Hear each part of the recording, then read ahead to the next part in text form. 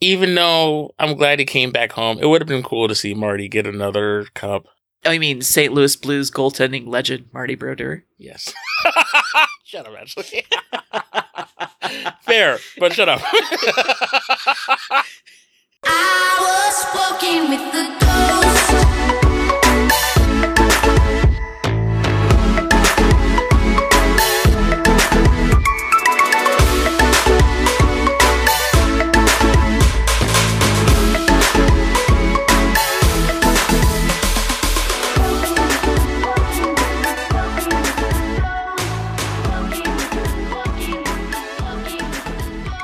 Hey, everybody. Talking like a teen.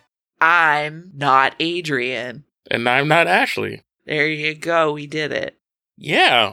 So for those of you who stuck around for our I don't know what kind of rundown we did of the first Fast and Furious movie, we realized, you know what? We just want to skip to the second one, which no one has ever said in Fast and Furious history. Part 2 is better. Pew, pew, pew, pew. Halfway through talking about the first one, we realized, this is a hot take, but the second one I think is a lot more fun to talk about, even though less happens. Hell yeah. So was this the first time you've seen this movie, or have you seen this prior to this? I've seen it less, but the scene with the rat is one of those things that, you see it as a 13-year-old girl and it fucking sticks with you. So I had, multiple nightmares with that in it. Oh my God. Fucking unsettling. But other than that, I didn't super duper remember what happened in this movie. I remember that Ludacris was in it and he was great. I remember that Tyrese was in it and that he was great. And I remember that they jumped a car onto a boat. And that was stupid, but badass. And that was pretty much all I remembered about this movie. This one I also missed in theaters, but when it came out of DVD, either later that year or the year after, I remember being at my cousin's house for a sleepover and watching this and this is of course before I was really invested in Fast and Furious. I was aware that this was the second entry, but being what is this? What's happening right now? Because things happen, but nothing happens. And like I said, I remember Ludacris and I remember Act the Fool because that was the summer where you could not turn on either MTV or BT or even your radio without hearing that song. I almost forget just how big a single that was. Act a fool. Oh, wait a minute. I just realized it was also nominated for a Grammy for Best Song Written by Motion Picture. That's the thing that I forgot is I remembered that I heard the song a bunch and I really liked it, but I forgot it was for this movie, despite the fact that he says Too Fast, Too Furious in 17 times. I guess I just blocked that part out. But yeah, this movie is weird because I know we mentioned in the last one, if for any reason you didn't hear the last one, Ja Rule was meant to reprise his role. It was the same character, right? It was the same character, but he's supposed to basically be Tej. But they rewrote the part for Luda once Ja Rule was nah, I need more money. This is 2003. Murder, Inc. was slowly coming to its gradual conclusion. We forgot to mention the best fun fact that I found earlier when we were looking up, that fucking Vanessa Carlton was on Murder, Inc. at one point. What? Yeah, I sent that to you. I honestly forgot. Yeah, from 2006 to 2007, Vanessa Carlton, the cute piano-playing white lady, was signed to Murder, Inc. Records. Please tell me there's a version of 1,000 Miles, whatever it is, that Ja Rule yells over. Murder! Making my way downtown. Yeah! Oh, shit. Somebody make me that mashup immediately. And a lot of, I think, what makes this movie more so... Okay, I think we said this when we were texting each other. So I'm going to try to paraphrase it because I don't have the text in front of me. But earlier today, in the morning, we were talking about the soundtrack for the first movie is not a great listen. Like you said it perfectly. It is a Murder, Inc. mixtape. And unless you're into that very specific thing, it's not great to listen to. No, it hurt me. Now, this movie does something really cool because I've noticed a lot of the artists on the soundtrack for Too Fast, Too Furious, it's a lot of Southern and Midwestern hip hop artists. Mm-hmm. That was the cool thing that I noticed is that they used a lot of Miami-based artists, Where like now in this day and age, like I would rather have a root canal than listen to a Pitbull song. But putting Pitbull on this soundtrack in 2003 was really cool in that like they were showcasing an artist from the setting of their movie. Like it made sense and had good synergy. But Pitbull in 2003 was a completely different thing. Yeah, it wasn't Don't Stop the Party, Pitbull. He hadn't been Mr. Worldwide. He was Mr. Regional. Wish he'd stayed there.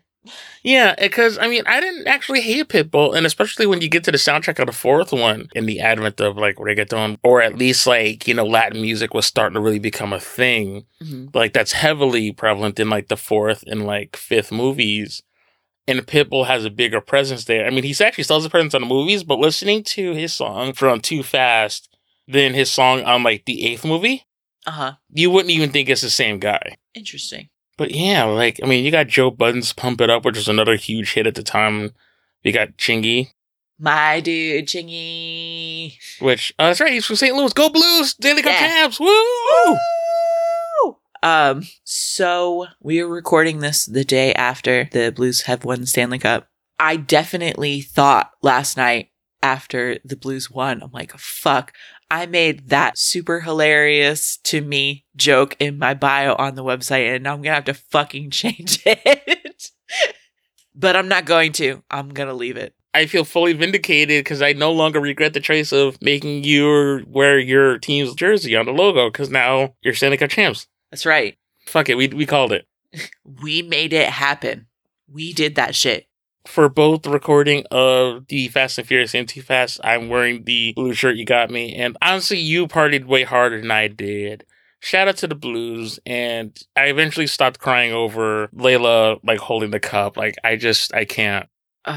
My emotions! So I don't think I told you because I was very busy being in the moment.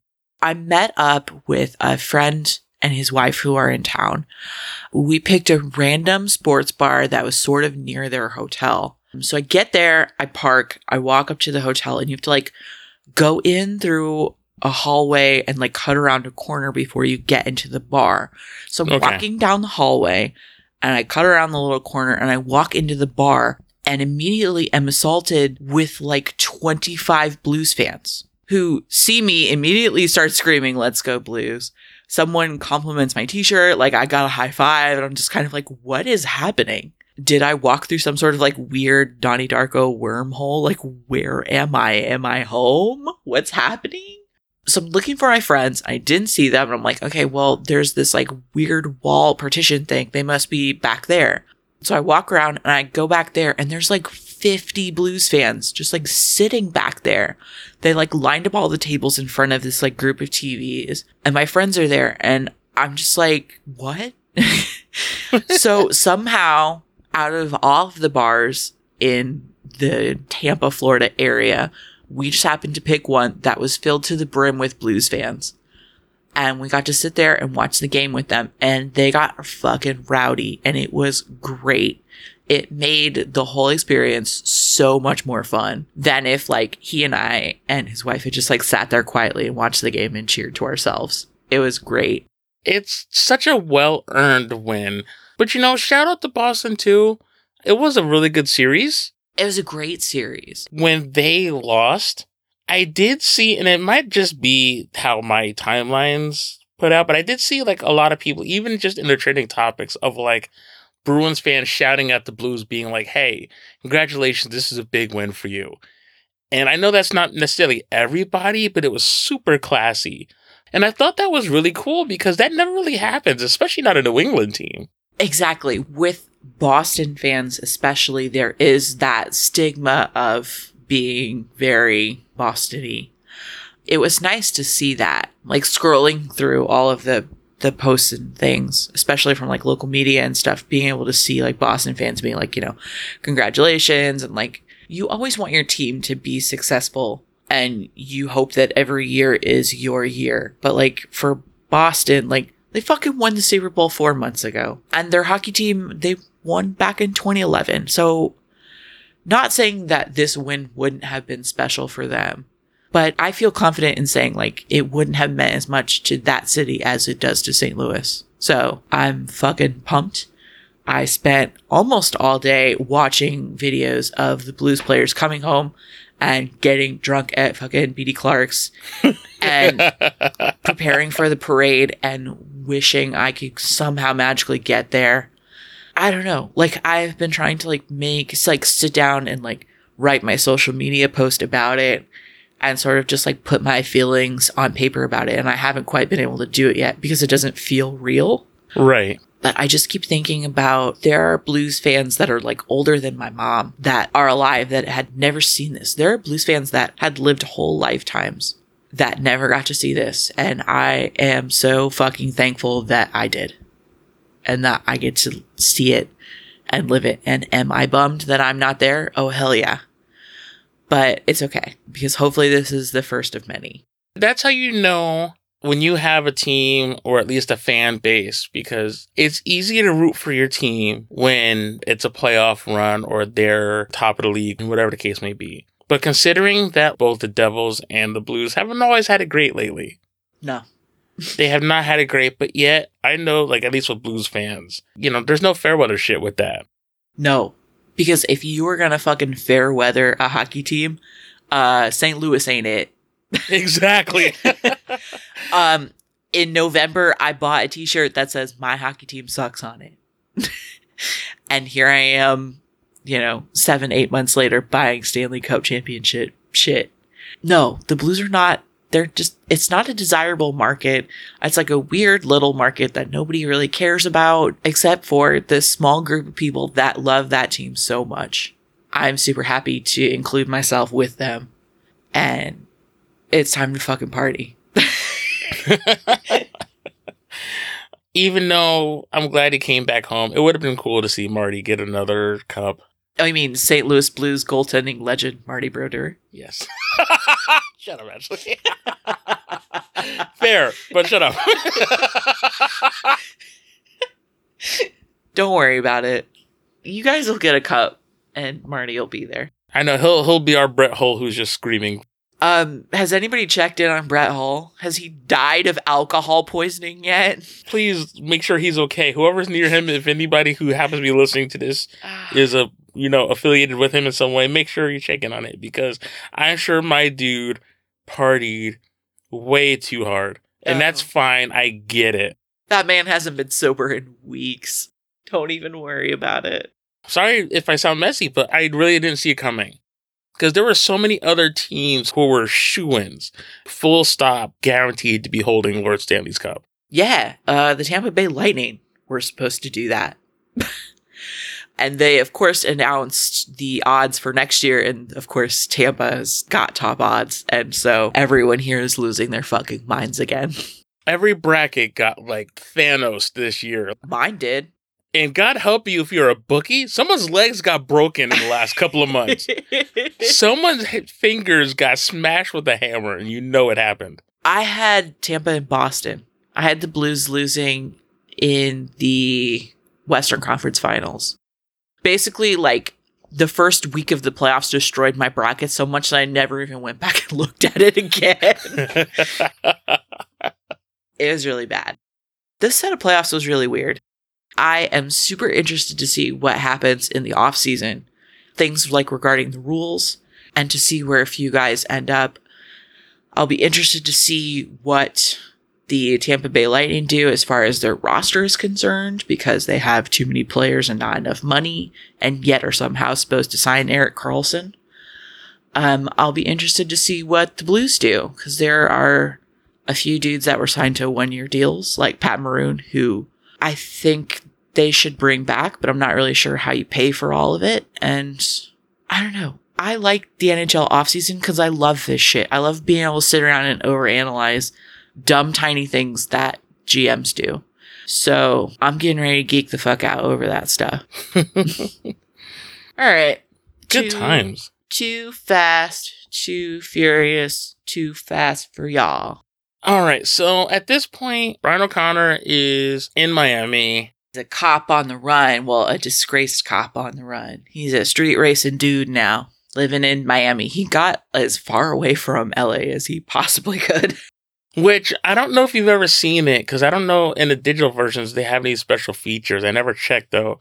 But there's actually like a short film, and it's not very well done. Like it looks like it was done pretty much on the fly, but it's a really short movie showing like him leaving LA and then ending up in Miami. I read a synopsis of it, but I didn't see it. And I know it didn't do well because as much as Paul Walker was meant to be the lead, Vin Diesel, his absence is definitely felt in this movie. Yes. And this is definitely one of those between this one and Tokyo Drift were like the bastard children of the franchise. Vin Diesel at this point, as they're going along, and you said in the last episode, like Vin Diesel said, like basically the script was bad. He intentionally didn't sign on for it. And the studio being like, well, we don't need Vin Diesel because we got Paul Walker and we're bringing in Tyrese. And Tyrese at this point is burning up the charts. Ludacris is big. So we don't really need Vin Diesel. Meanwhile, they're looking over and he's becoming a household name. And I'm sure Universal's like, well, shit. We let the wrong guy go. It is cool that now this movie is almost like validated by newer movies. Because a lot of the characters that we thought were sort of throwaway are now like fixtures in this franchise. And I can't speak to that because I haven't seen any of the other ones. But this movie was so fun. I don't understand why it is poo-pooed so much. The first Fast and Furious movie, I know we had spent so much time talking about the fact that it's a cult hit. But a lot of, I thought, what made Fast and Furious such a cult thing was the car culture. And especially since that first movie sort of reintroduced street racing to like this generation of Mountain Dew enthusiasts. This movie, pretty much as a sequel, gives you the things that you figured you'd want in another Fast and Furious. You want more cars, you know, an attractive setting, like basically a bigger, better version, because this movie's like, we're not going to worry so much about the exposition. We're just going to give you visuals. You don't need that pesky plot. These people are hot and cars go vroom. The more I watch this one, the more it's just fun because it just gives you fun shit. John Singleton, we talked a little bit about it in the last episode, but he directs the hell out of this movie. Absolutely. The action sequences are really fun. This sounds like I'm shitting on it. I'm not shitting on it. It's like going from the first Thor movie to Thor Ragnarok in the way that the movie is like colored. It goes from that sort of like dark and dreary stuff from the first movie, which isn't really that dark and dreary. But this movie is so brightly colored, it almost feels cartoony. But it works because these characters feel sort of larger than life, almost to the point of being borderline cartoony. Yeah, like I think that's a really interesting distinction because it's so much brighter. And I guess it's befitting of the area because Los Angeles in movies is rarely seen as like this exotic place. It tends to kind of lean more towards like it's a beautiful place, but the beauty is not so explicitly presented. Right. To be fair, I think sometimes it does lean in on some of the things that made the first movie not great. Uh-huh. Let's be real. The first two movies, and maybe even the first three, some parts really don't age well, especially when you get to like that first car race. Yeah. We have a lot of racial stereotypes that are not good. But Ludacris ascends them because I feel like if you were to give that role to Ja Rule, it would have come off really bad. But Ludacris is so charismatic because Ludacris himself can be very, like, if you watch any of his music videos or listen to his music, even at this time, it's like, okay, is it the most progressive stuff? Maybe not, but the afro, that pick, like, it's such an iconic scene of him just coming out of the garage. That's him. Like, that's Luda. But then you got, what's the guy? What is it, like, Orange Julius? Yeah. Orange Julius is the Spanish guy, and then Slapjack is the black guy. It's just like we've got a Spanish character who's introduced by grabbing two women's asses. You've got a black character being introduced by having his like loud nagging girlfriend telling him that he can't lose because they have to pay rent. Yeah. It's not great. It's not a great start to a movie we considered pretty fun. Yeah. We have a over-sexualized Asian woman who may or may not be bisexual. They kind of go back and forth on what her sexual preference actually is. A lot of Asian schoolgirl outfits. It's kind of Yikes City for the first like 10 minutes of it until they all get in the cars and the race actually starts. Though I find something really funny and what makes this movie fun to me, the progression of Brian. Now, in the first movie, he's like the scrappy guy who, when he pulls up, people are talking to him like, they're being relatively respectful, but they're like, who is this fucking guy? He came out of nowhere. And they're kind of being like low-key shitty to him. Yeah. Where here, it's like he's now a part of the scene because obviously he and Tej have worked out this scenario where he's essentially a ringer where they know he's good and it's like he's clearly cool with the other drivers because, Suki seems to actually really like him. Yeah, she gives him a nickname. She just calls him Bullet. Yeah, like he's got a nickname now and he shows up and everybody's like, oh shit, it's Brian. Yeah. Because, like, in the first movie, like, the only nickname he gets is somebody calls him Snowman. But it's definitely not meant as a playful nickname. It is a comment on how fucking white and awkward Brian is. You can't call him Snowman, not when Jeezy exists. Nah. There's only one snowman, and you are far from that. But it's cool, because it's like, now he's like the big man on campus, so to speak. Yeah. And yes, it's underhanded because they know for a fact that this guy can win. That they're about to lose their money.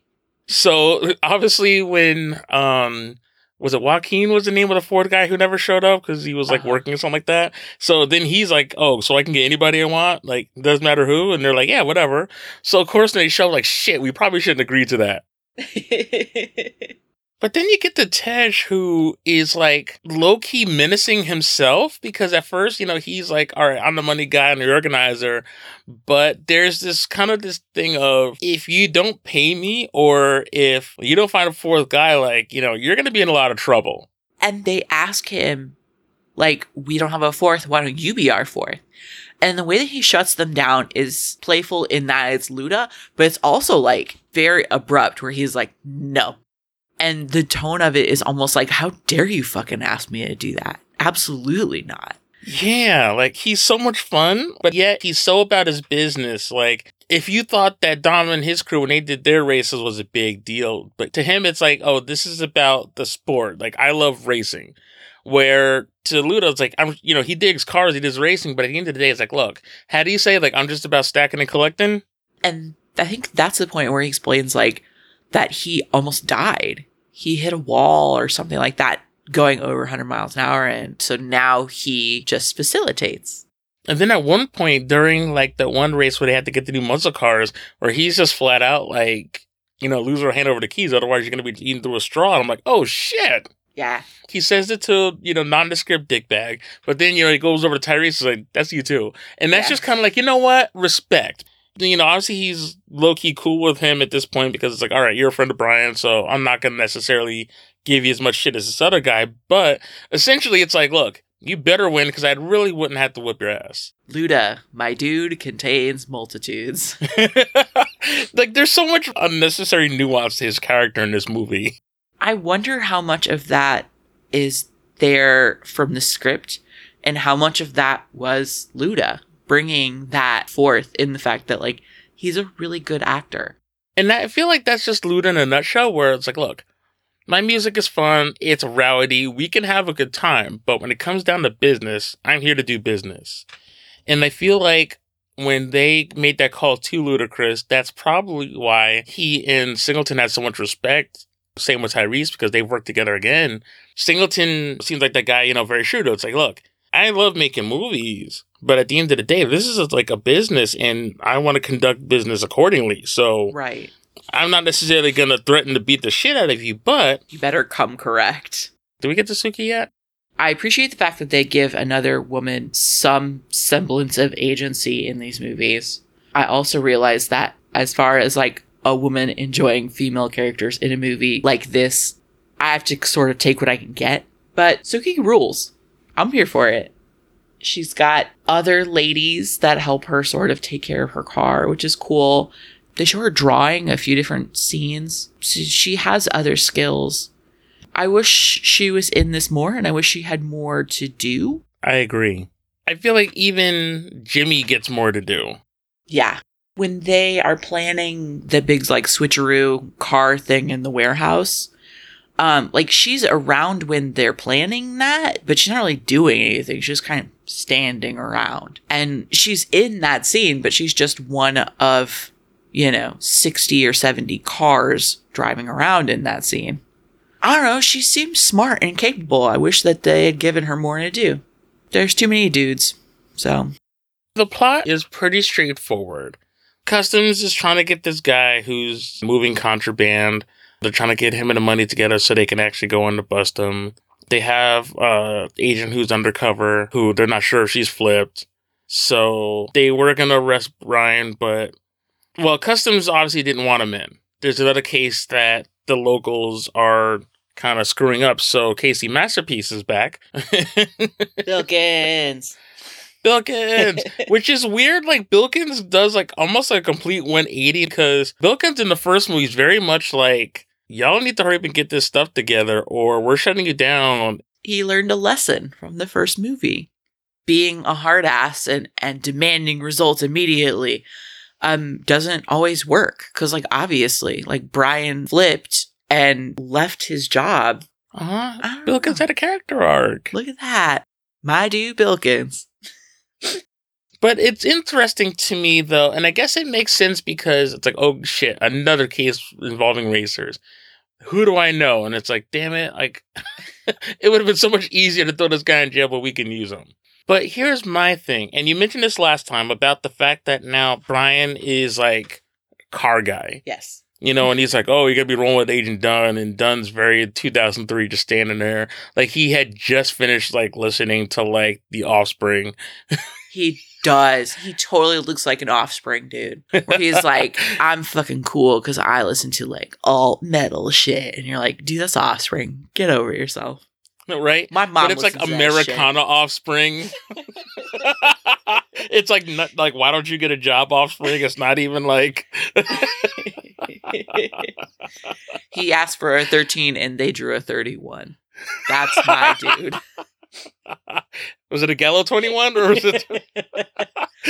I didn't know pizza places made motors. It's like, I can't work with this guy. Look at him, he sucks. No, my favorite though is, again, I love, and I've been noticing this more, especially after like watching all these, like a lot of Marvel movies, is the background stuff that happens. He's so hurt by that. Like, as the camera pans away, he looks down at the cup and he realizes what happened. And then the customs guy, like, he just snatches the cup from, like, you dummy. Yeah. Like, why did you let your dude get played like that? You could have been like, from the beginning, hey, don't bullshit him. Like, you set him up. To be fair, like, if you asked me that question, I would probably have done the same thing that dude did. Guessed and hoped for the best, because I don't fucking know. But I think the part to me that I kind of call a little BS is he's really in no position to be making any sort of moves here. No. They brought him in because, being a racer, he's probably the best guy to, again, infiltrate another crime ring. But then when he's like, the only way I'm doing this is if I get to pick the guy. And then he's like, oh, guy I like hung with. So once they found out that this guy he hasn't spoken to in over 3 years, because they were cool, he became a cop, which, point of contention with Roman. Were you really willing to risk this entire case on a guy who may just walk at any moment? Well, and you're telling me, okay, so they're in Miami, and Roman is set up in Barstow, California. They're telling me they schlepped out to California from Miami to pick this dude up? Hell no. Why not then just pull it? Like, see, I thought would have been, and I know they needed that scene to have the confrontation to be like, okay, now we have to establish the fact that even though these guys are friends from way back in the day, they're not in a good place with each other. But why not have it be a case of, like, they could have pulled some dumb shit like cops often do and be like, oh, you parked at the Derby, but, you're still too far away. We're bringing you in. Right. And then, next thing you know, it's like, he's in Miami. He's like, what the hell am I doing here? I thought I was just going to sit downtown.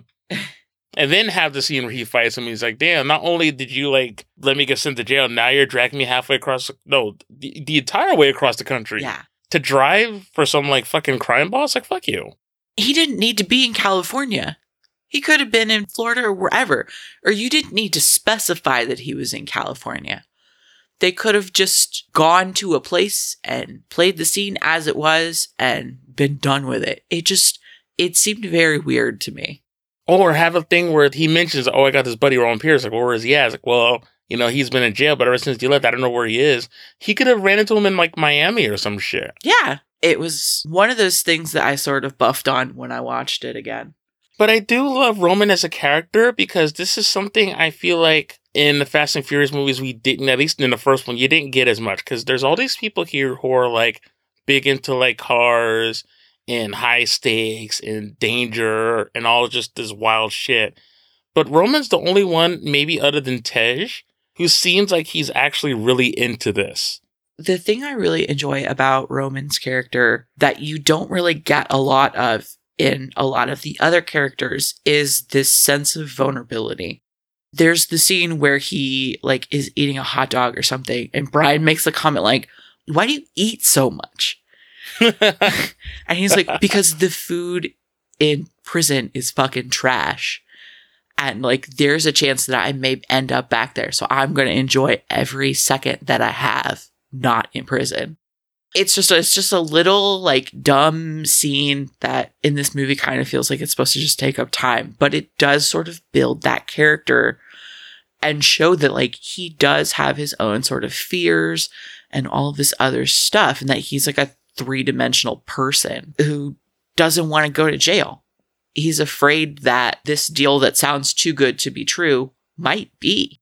He just goes all out. And also, he doesn't necessarily think before he does things. You know, when the customs agents do roll up, like, he immediately just pops out his gun and starts firing back. And I know he's obviously wasn't going to kill the guy, and I think they said as much, but he was going to let him know, like, look. Don't come at me. Or even when he steals the dude's food when they get back to station, he's like, that's mine. It's like, so? Like, I'm stealing your food, asshole. It's such a hilarious scene because he's just walking around and he's pacing back and forth and just sees food and just snatches it. I love, only in the movies is a dude that's built like Tyrese fucking stress eating, and we're supposed to believe it. You don't fucking stress eat and look like Tyrese. That is not how this works. Something that does get revisited again is you almost feel like you watch the progression of their chemistry, and not from an acting perspective, but also as people. Because their first few interactions in the movie are very awkward, very stilted. Like, that first interaction with them is very, like, acty. I know that's not a real word, but it's very, like, acting. Yeah, it's like two college kids on a stage, like, doing a scene. Then when they go back to the garage after the whole rat incident, it felt less like they were acting. It's just like a silly little piece of like world building that allows you to sort of believe that these two characters have a past and that these two actors have, you know, sort of maintained some sort of chemistry. And they do. It does take some time. I don't know if that's intentional or not, but it seems to work. Tyrese, I think what is great about his character is Brian may have everybody else fooled because this is twice he's supposedly undercover. But Tyrese, like, is constantly blowing up his spot. Like, dude, you're from, like, shithole California. Tyrese is basically there to, like, fucking keep him humble, which is appreciated. Because he's like, oh, you're stealing shit and running your mouth. And it's like, oh, and you're packing? And he's like, and you ain't? Like, and clearly Brian never responds. He's like, fuck, you got me. Tyrese in these movies, he becomes genuinely one of the best things about the series, only because some of his dialogue is just kind of just out there. But it does feel the most real to me because in this series where shit gets like really wild very quickly, he's the only person, even more so than Tej, who's just like, what the hell? At least we have one person who is reacting appropriately. When they drive the car onto the boat, he's like, you know, you with me, bro? It's like, yeah, like, you know, show him some Dukes of Hazzard shit. Yeah, let's do this. Until he realizes what's about to happen. Then he's like, you're crazy. What the fuck? Like, you know. The driving the boat on the car is so stupid. I love it so much. It's so bad. It's just so silly. But I think it's a nice foreshadowing for a series of movies that at one point in the fucking trailer, they have a guy driving a submarine in a car. Like, obviously, this series goes some places. So I'm excited for one to see where those places are. I'm ready for some submarine shit. But I think this is where the series starts to kind of... Jump the shark. Well, not yet. I'm sure that'll happen soon. I'm sure an actual shark will be jumped. I want Tyrese to ride a shark and jump it over something. Into a car. Yes. Into a speeding car. Yeah. Like, they're, like, on a dock or something, and the shark comes into the shore, and just for some reason, he hops up off the shark into a car, like, kicks the dude out and drives it. I don't know. And then Ludacris makes a shark pun. This is what I want. It is stupid, but it is what I want. And it's weird to me that nothing really happens in this movie because they actually do spend a good time building Brian's character. Which you need after the first movie, because so much of what we believe to be Brian's character is unwritten by the I'm an undercover cop thing. And at the end, you're just sort of not really sure what to do with it. Like, you understand that he's learned something from hanging out with Dominic and company, but you don't really know what, aside from, like, family, ? Duty and responsibility, ? This movie is an opportunity for him to sort of put the lessons that he hypothetically learns in the first movie to good use. And to sort of build his own little world and his own little family. I think they do a good job of making him be less boring and wooden in this movie. He's still not great, but he's better. And I think that's why it is a good place to watch the fourth movie after the second one. I don't want to say too much, though, but what you said, I think, hits the nail on the head. And just watching that progression of Brian figuring out who he is. This is twice where he's supposedly going in, again, as the undercover guy. Well, okay, one, he's a cop. This other one, he's like, I guess, deputized or whatever to bring down his ring. But then realizing everybody here is morally ambiguous or just flat out morally corrupt. Mm-hmm. Everybody here is an outlaw in some regard. Like, clearly the customs agent was breaking protocol because dumbass didn't realize, okay, you're hiring people to go in to basically be drivers for a guy. So yeah, when you see people driving, your first instinct is to accuse them of running away. You get this FBI agent who is so dead set on, wait, would Bill Guns even be on a Miami case? Probably not, no. I'm sure there's got to be some rules against everything that's happening here. I don't see a world in which somebody who flipped on him and probably embarrassed him professionally as big as Paul Walker did in the first movie. I just can't see you trusting that guy again with the same shit. Even with dangling the carrot of, well, we'll expunge your records and all of your shit will be clean and all of that stuff. Like, it's too convenient. Like, you think maybe he was setting him up? Like, look, we were looking for you for a while. We found you. So guess what? We're going to put you in this bullshit case that we could easily solve without you. But the odds of you actually succeeding are very slim to none. So we're going to basically make you do this case. And if you fail, much like you did the last time, guess what? We get to bust you.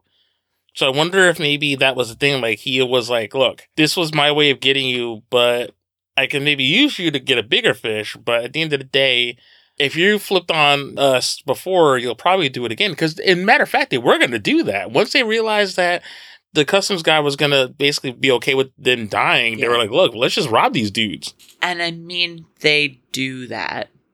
I mean, yeah. Let's be real here. Like, the movie ends with our heroes, ? With a bunch of money shoved in his pants. So, like, they steal from these guys. But I guess as a viewing member of the audience, you're supposed to feel like it was justified.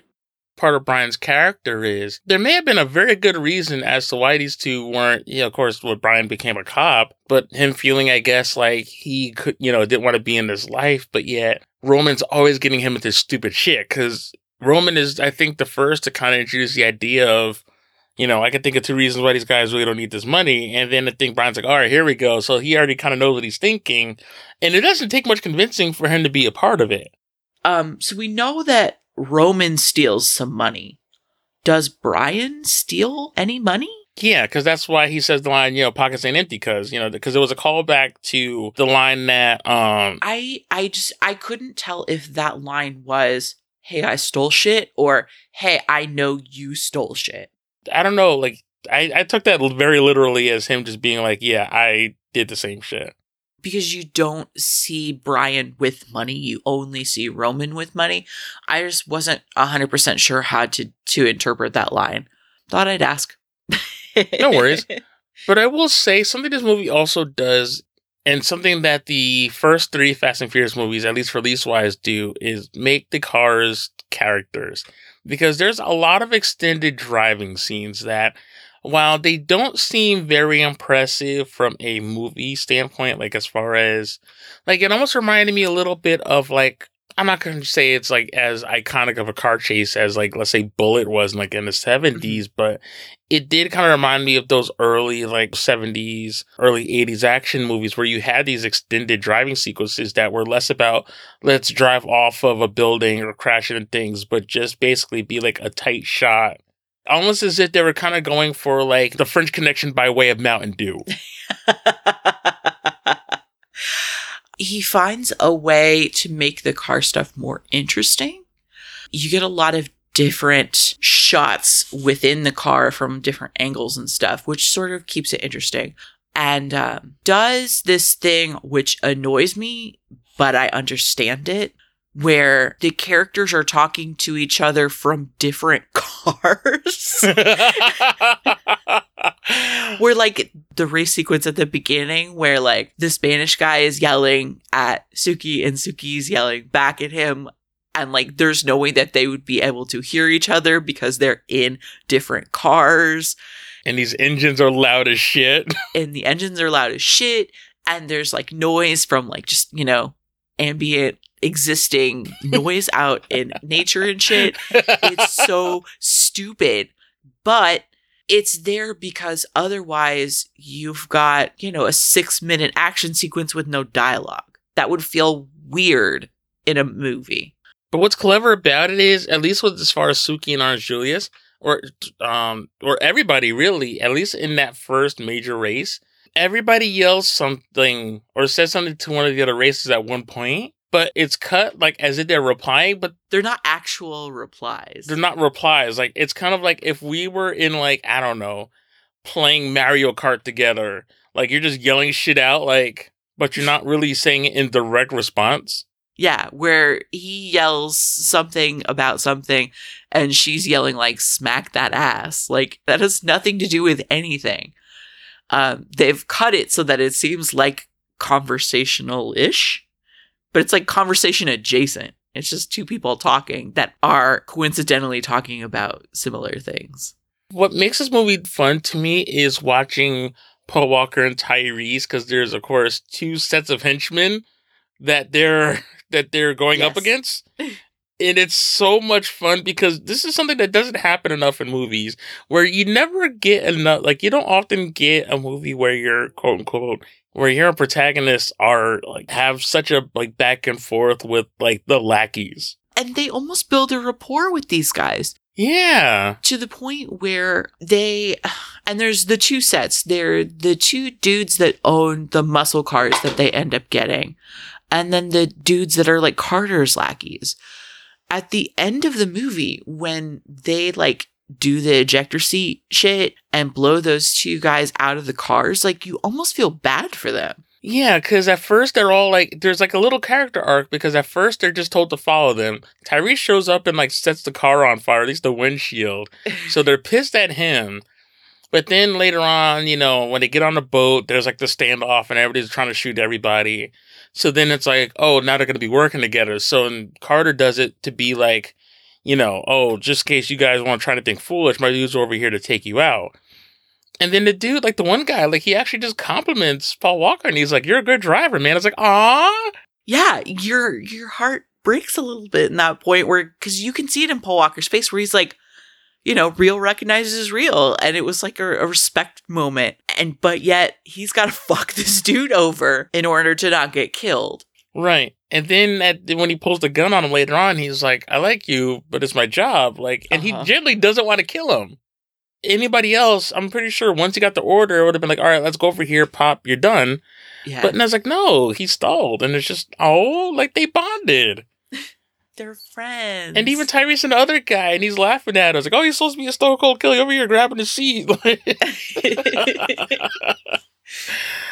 And I feel like when he yelled at him when he ejected him, I think it was betrayal. Like we went someplace together. Like, why would you do that to me? I thought we were bros.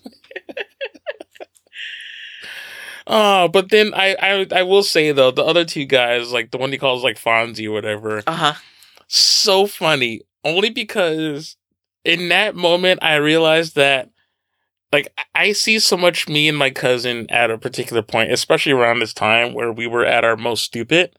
And I think that's why I love this movie so much, because I see so much of like my cousin and Tyrese and how much of me and like Brian, where it's like the guy who's trying to act like he's not into this, but is equally okay with doing a bunch of dumb shit.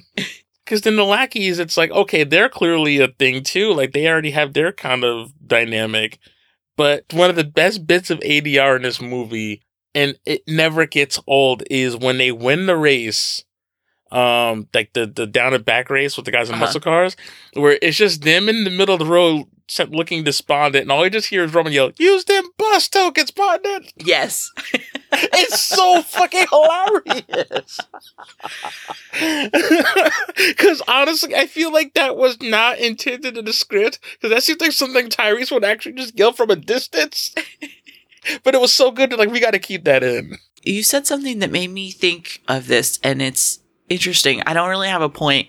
I'm just pointing it out. It's interesting to me that Brian is supposed to be like the leader, like the guy in charge, the responsible guy, and yet he is so fucking passive. He lets Tyrese walk all over him and basically do whatever the fuck he wants. It makes for an interesting dynamic because like passivity is not necessarily something that you see a lot in a protagonist hero character. It's just interesting. But I wonder how much of that was the character of just Brian. You know, he does feel guilty for not being there for him when he got busted, because again, that was his dude, and you know, they went through all this dumb shit together. But it's in a weird way, like he's letting him do shit only because A, he probably knows that there's nothing he could do to really stop him, and B, part of him just feels guilty. So it's like, look, he's probably going to go to jail anyway. Might as well let him have fun while he's out. I mean, I guess. That is an interesting point, and that's why, like, the first two movies, there's so much interesting shit, because you're never quite sure of what the intent is behind, like, especially Brian's character. And I know there's supposed to be conflict, which does carry over through later movies about, like, his place. Like, is he the cop? Is he a criminal? I don't know how close the movies want me to look at this stuff. I'll say this. When you watch the later movies, and especially if you watch them a lot, you'll notice that, and that's why there's a lot of like points that I want to make towards certain things that you're bringing up, because they're great points, because they do go into that. Okay. Now, this is interesting. I'm looking at some of the trivia for this movie on IMDb. So apparently Universal Studios had two different scripts commissioned.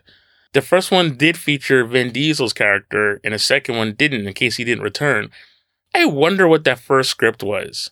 I don't know what happens in the fourth movie when Vin Diesel gets back. Do you think any of that second script carried over? The fourth movie is both a continuation and a soft reboot. Okay. And supposedly John Singleton often encouraged the actors to improvise, so many of the humorous moments on screen were ad-libbed. So that answers that other question. Yeah, that checks out.